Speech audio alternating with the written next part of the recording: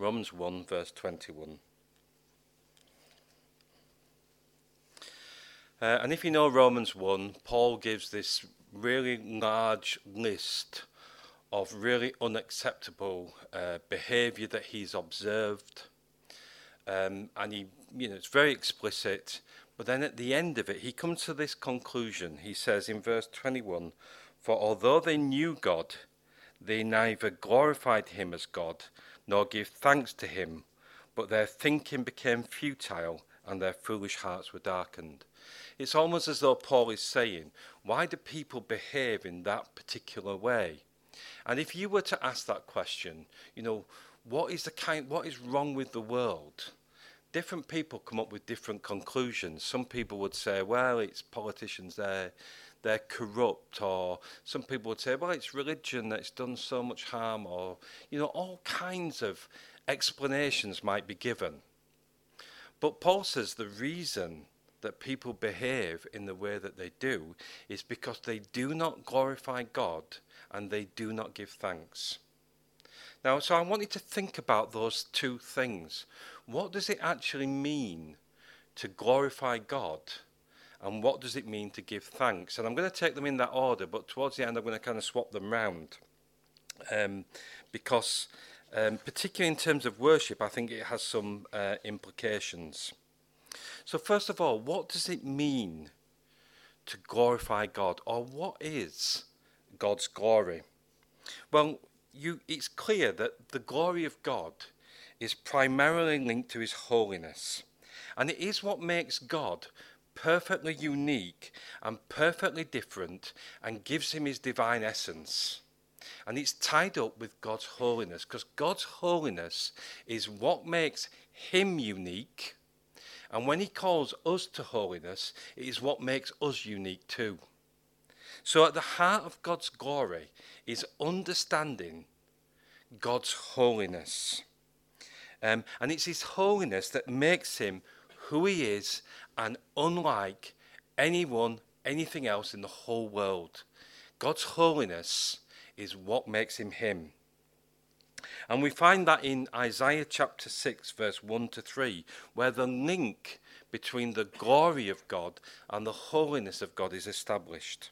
So again, let's look at Isaiah chapter 6, verse 1 to 3.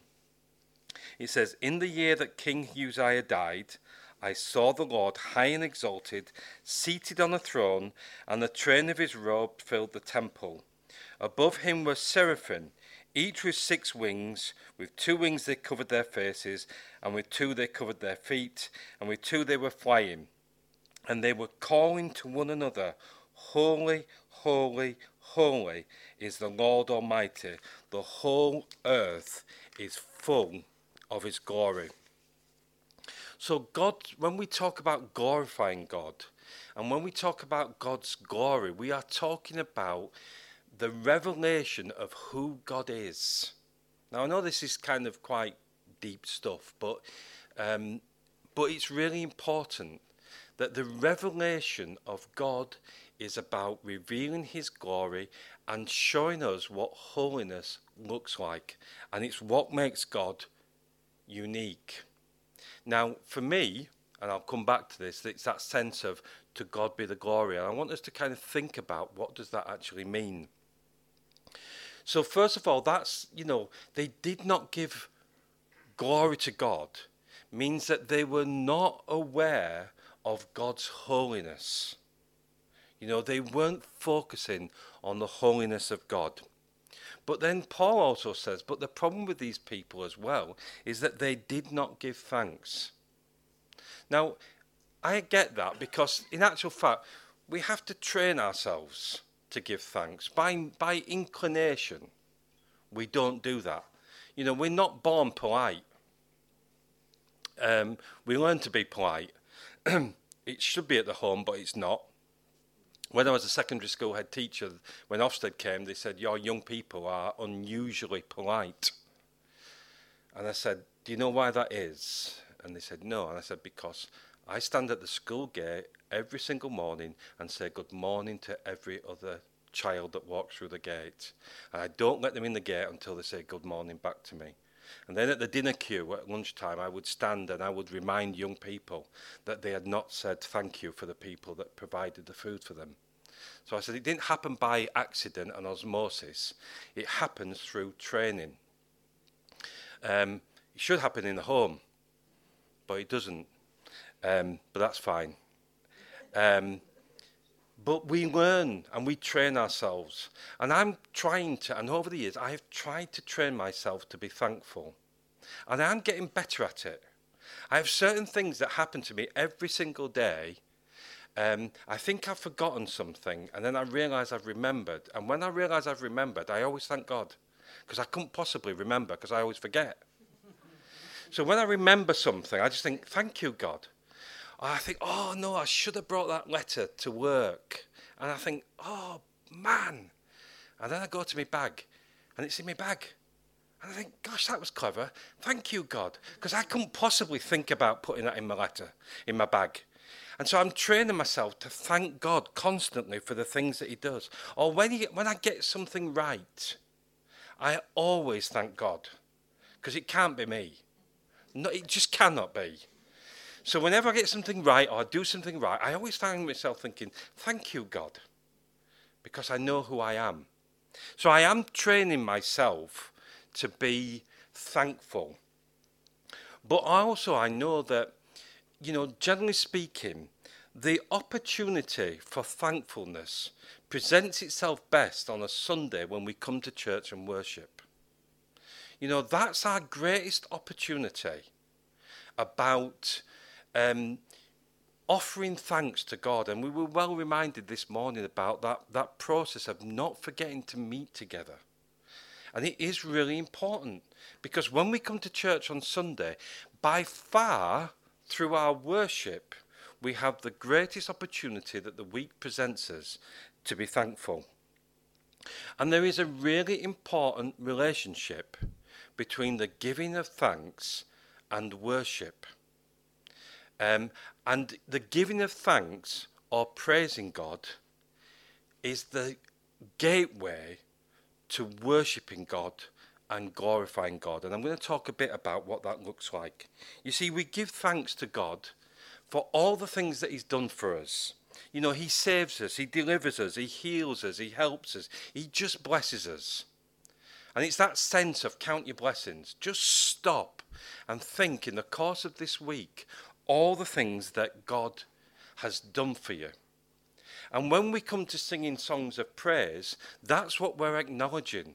We're acknowledging the things that God has done for us. But I always think there's a bit of a problem with praise, is that it's still egocentric.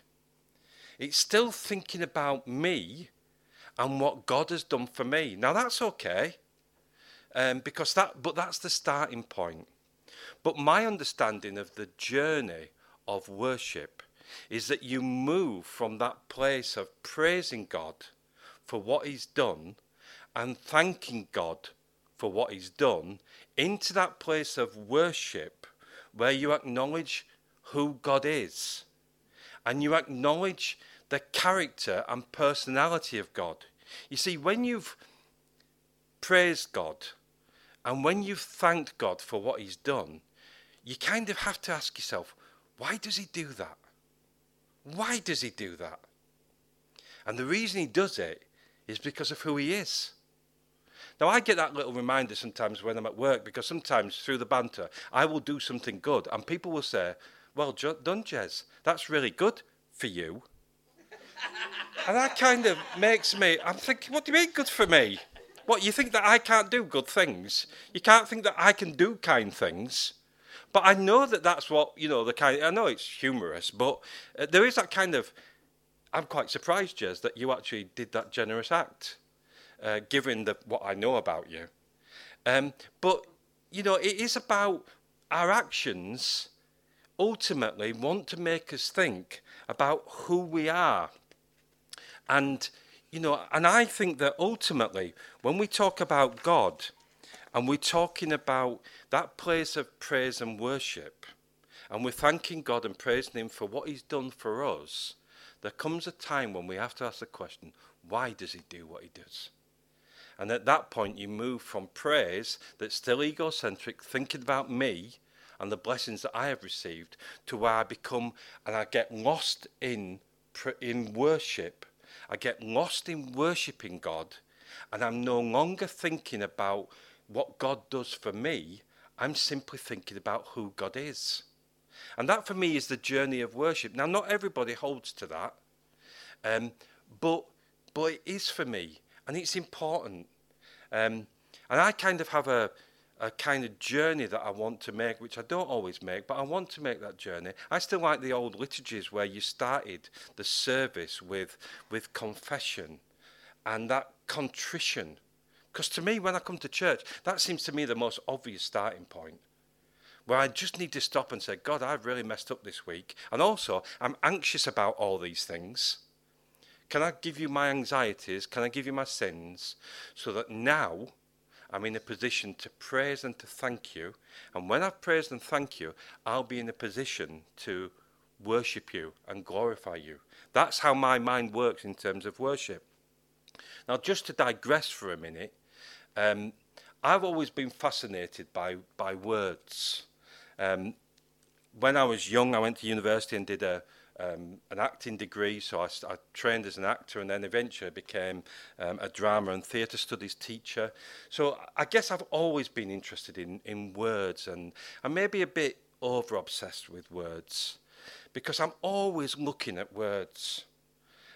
You know, at the coffee shop, we've got a kind of playlist of about, I think, 269 songs. It takes about a day and a half to get through it, and then it starts again. But after 8 months, I'm pretty familiar with all the words. I know them all, and I listen to the words, and nobody else does, but I do. And so when we're walking around, like Naomi, I'll often say, well, that's the power of love, and then she'll go, what? And then, of course, that's the song that's been played. I know the words. You know, I'll say, do you know what you're like? You're like a bridge over troubled waters. And they're like, why are you saying that? Yeah, it's there. And I've got all these words, and I listen to the words, and everybody's like, why do you listen to the words? But I'm obsessed with words and what they're meaning. And Naomi and I, when we were discussing a few months ago, she'd introduced me to a song. She said, this is the best song, you know, ever, kind of thing. And I'm listening to the words, and I'm thinking, what? Did you just say that God's love is reckless? And we had this long discussion, didn't we? And we just agreed to disagree on it now. Because I'm like, how can God's love be reckless? And then Naomi was saying, well, it's that sense of not giving up on you and pursuing you. And I'm like, oh, well, that's relentless. That's not reckless, that's relentless. But I can't think of any context in which the word reckless is ever good. Reckless driver, you know, reckless behaviour, reckless actions. But reckless love just doesn't work. Anyway, I know that these things get under my skin. Words get under my skin, and I'm always thinking about them. Like years ago, we had a new song, and everyone thought it was the song of the month. It was, you know, these are the days of Elijah, we sang. And I'm like, are they? Well, what would the days of Elijah look like? These are days of Zechariah. Are they really? And I just think about words, and then I know that if I share them, I upset people, but I'm going to upset you anyway, because I'm going to tell you something else that gets under my skin. To God be the glory, great things he has done. Now, I know I'm on holy ground here, and if you want to throw books at me or whatever, and just hound me out of the church, do. But I don't believe that giving God the glory for things he has done is right. I think we give God the glory for who he is, not for what he's done. I praise God and thank God for what he's done, and I worship him and glorify him for who he is. Okay? And so putting those two things together just doesn't make sense to me. Because the journey of worship is, I'm moving from that place of I've confessed my sins, I've left my problems at the door of the tent. You know, like in those old movies where you went in to see the king in a tent and you had to leave your sword at the entrance in case you stabbed the king or something. Well, I think when you come to worship, you leave your anxieties at the door, you deal with your sin, You come into that place of praise and thanksgiving where you think, God, you have been so good to me this day, this week. And then when you get to that place and you ask that question, God, why is it you do those things? Why is it you keep loving me? Why is it you keep blessing me? Why is it that you keep being so good to me when I'm just so useless? And then you think, well, that's because God is who he is. And then you get into that place of worship, and you get into that place of glorifying God because of his holiness. So I think that that's the journey that we make. And when we come to church on Sunday, that's what I'm looking to do. I'm looking to deal with my sin, to leave my anxieties, to come and praise and thank God, to move into worship where I glorify him. And then do you know what? This is the surprising thing, is when you finish and you go back through the tent entrance, your problems are still there, and you pick them up again. But do you know what? They don't look the same. They don't look the same. Because when you've been in that place of worship and you've thought about who God is, you've still got the same issues, but it's not the same anymore. And God brings a perspective, and he gives clarity. So that's our opportunity, to glorify God and to give thanks. And that's why I think that worship on a Sunday is just so important, because it helps us avoid those issues that Paul talked about people who do not glorify God and do not give him thanks. But I want to come back to the giving of thanks, because I think that there are real benefits for us too. Just like, the benefit of worshipping God is it gives you a perspective. Whenever people are anxious or whenever people are concerned about things, often God is the furthest place where you're at. And yet that's the place where you need to be the most. Because when you're anxious, just knowing and reminding yourself of who God is brings a sense of perspective. God who created the heavens and the earth. What, you're worried about not meeting your bills this week or this month? God who created the heavens and the earth, who you've just worshipped, who's your dad and your father. It brings a perspective. But giving thanks also does good. And, I think Pastor Phil sort of touched on it this morning, that when you think about the enemy's strategy, I think that one of the things that the enemy does regularly, and Paul said this, is he makes us want what other people have got. He makes us covetous of other people and the things that they have. In fact, if you read Romans, one of the things that Paul says is that when I went through the 10 Commandments, I felt okay about things. Yes, I could honour my parents. Yes, I loved God. But Paul says the thing that undid him was when he got to do not covet. That's the thing that undid him. Because he could sort of tick all the lists. I'd struggle to tick many of them, to be honest. But he could tick most of them. But the one that he couldn't tick is that covetousness, that wanting something else that somebody's got. Wanting somebody's car, wanting somebody's house, wanting their job, wanting their wife, wanting their lifestyle, wanting their looks. That sense of wanting what other people have got. And I think that is essentially part of our sinful nature. And I think that Satan taps into that because he knows that at the heart of people is a tendency to covet what other people want. And it also kind of draws us to that kind of conclusion that God is holding back on good things. That God doesn't give us good things. And I think it's at the heart of temptation. Now, some of the things, it's not just necessarily about wanting things, because sometimes wanting things can be a good thing. But then the second thing that's tied in with that is how you go about getting it. Because sometimes you can have godly aspirations, but the way that you attain it is not godly. Now, when Jesus came to the earth, he wanted to win the world. That's what he wanted. And of course, we know that when he went to the cross, that's exactly what he did do. And Pastor Phil mentioned it this morning. I'm going to mention it again. Actually, before he went to the cross, he had an opportunity to win the world without the cross, because the prince of this world offered it to him in the temptation.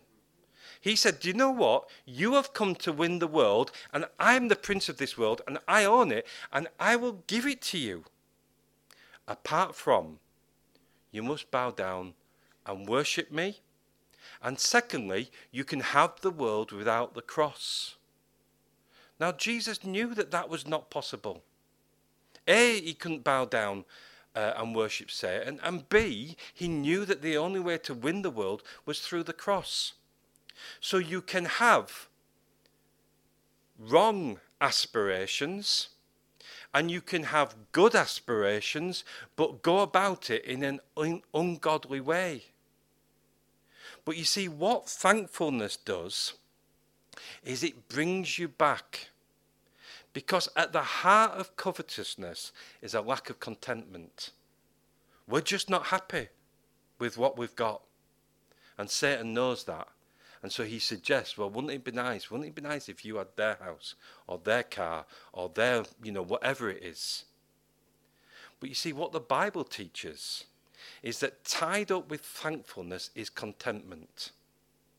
And I believe that God wants us to be a people who are both giving thanks, because the benefit of giving thanks is that it creates contentment. And in Timothy we read, but godliness with contentment is great gain. God wants us to look at our circumstances and say, God, you have been good to me. And I just want to thank you. And I am content. Now, I am convinced that the content person is the unassailable person. I'm convinced about that. Because you are unassailable, because temptation is premised on Satan offering you something that you have not got. But if he is offering you something that you don't want, it's not a temptation. If you go to a car boot sale and somebody says, oh, would you like to buy this 1960s record player? Like, no, I'm really not interested in that.